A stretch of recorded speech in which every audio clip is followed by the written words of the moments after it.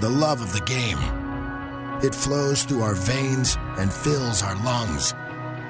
It brings us to our feet and sometimes our knees. But behind every thrilling point, there is strength and security. The card Blue Cross and Blue Shield of North Carolina members have trusted for over 80 years with the tools and plans to make healthcare easy. Blue Cross and Blue Shield of North Carolina. Live fearless. Proud supporter of fans across North Carolina. This is your HBCU Football Daily Podcast for today, Thursday, September 14th. I'm your host, Donald Ware, and on today, we're going to take a look at the Box to Row National Game of the Week, and this was a tough choice.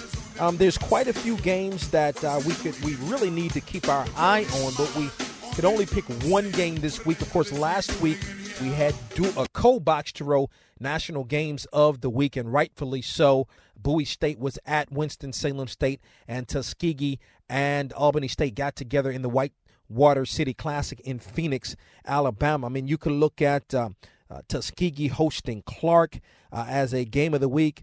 Clark is 2-0. Tuskegee trying to lick its wounds, find its offense, coming off a loss to Albany State. I mean, you could sort of look at Virginia Union and Winston-Salem State a little bit. Both of those teams are 1-1. Just kind of looking down the list. I mean, you could almost look at Elizabeth City State and Fayetteville State in that 20th Down East Classic, which is played in Rocky Mount. It's a great event, by the way, there in Rocky Mount, North Carolina. Elizabeth City State hosts that. They do a great job with it. Both of those teams are 1-1 as well. Just kind of looking down the list. I mean, I actually like the Grambling State and Jackson State matchup. I just think, Jackson State has some work to do, although, I mean, they made it a game against Tennessee State. Grambling coming off a nice win against Northwestern State. Again, just looking at the list, Florida A&M and Tennessee State. Tennessee State 2-0. Florida A&M's got a good team. They're a solid team. It was a tough call, and that's in that Tampa Classic as well. That's going to be a really, really good football game, and hoping that they get a pretty good crowd there in Tampa, of course, coming off Hurricane Irma. But the game that I decided to go with as the Box to Row National Game of the Week, Howard is going to be at Richmond. It's rare that this is week 3 of the college football season, and it's very rare that a game of the week would involve non-conference teams. But, I mean, if you look at not only what's at stake, really, for both of these teams, they're 1-1, and Richmond has been a national power. They're coming off a victory over Colgate 20-17, game-winning field goal with less than a minute and a half remaining propels them to victory. Howard with a big win over UNLV to start this season, coming off a close game against FBS opponent Kent State, where they fall 38-31. So you have those elements. Then you also have the element of Mike London, the head coach of Howard. He's coming back to Richmond, where he led that program to the FCS National Championship in 2008. So he's coming back to familiar territory, and I think that's going to play in part. I think, his coaching style, his philosophies have played in part as to why Howard beat UNLV and was competitive, very much so, against Kent State. This is a Howard program that is, quite frankly, had not been very good for quite some time, consistently anyway. And I can see, even with that loss against Kent State, that Howard is going to have a pretty good program this year. When I take a look at Richmond, one of the things that Richmond does well is they throw the football in the form of a young man, quarterback by the name of Kyle Laletta. He's completing 65% of his passes, has already thrown for 852 yards, 5 touchdowns. He's also thrown 3 interceptions.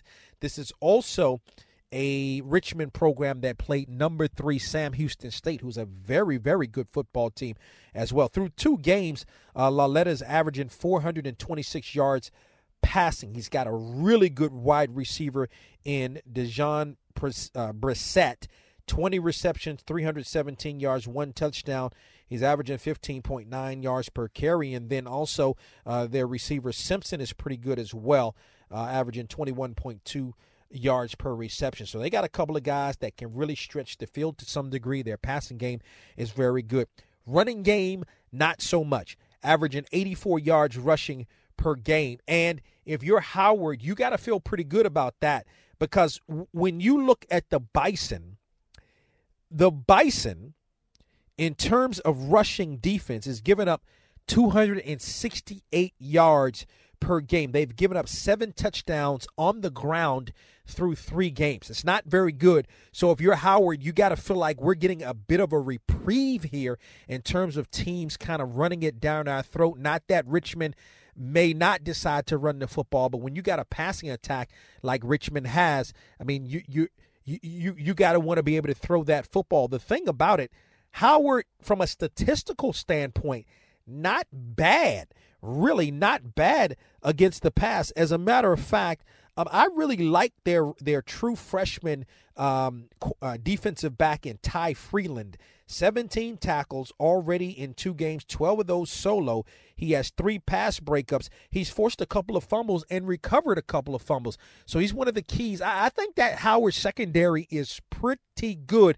And so you're going to see a key matchup, Howard secondary against the passing attack of Richmond. On the other side, I mean, Richmond overall, I mean, through 2 games, they're giving up almost 500 yards of total offense per game, and it's almost a balance between run and pass.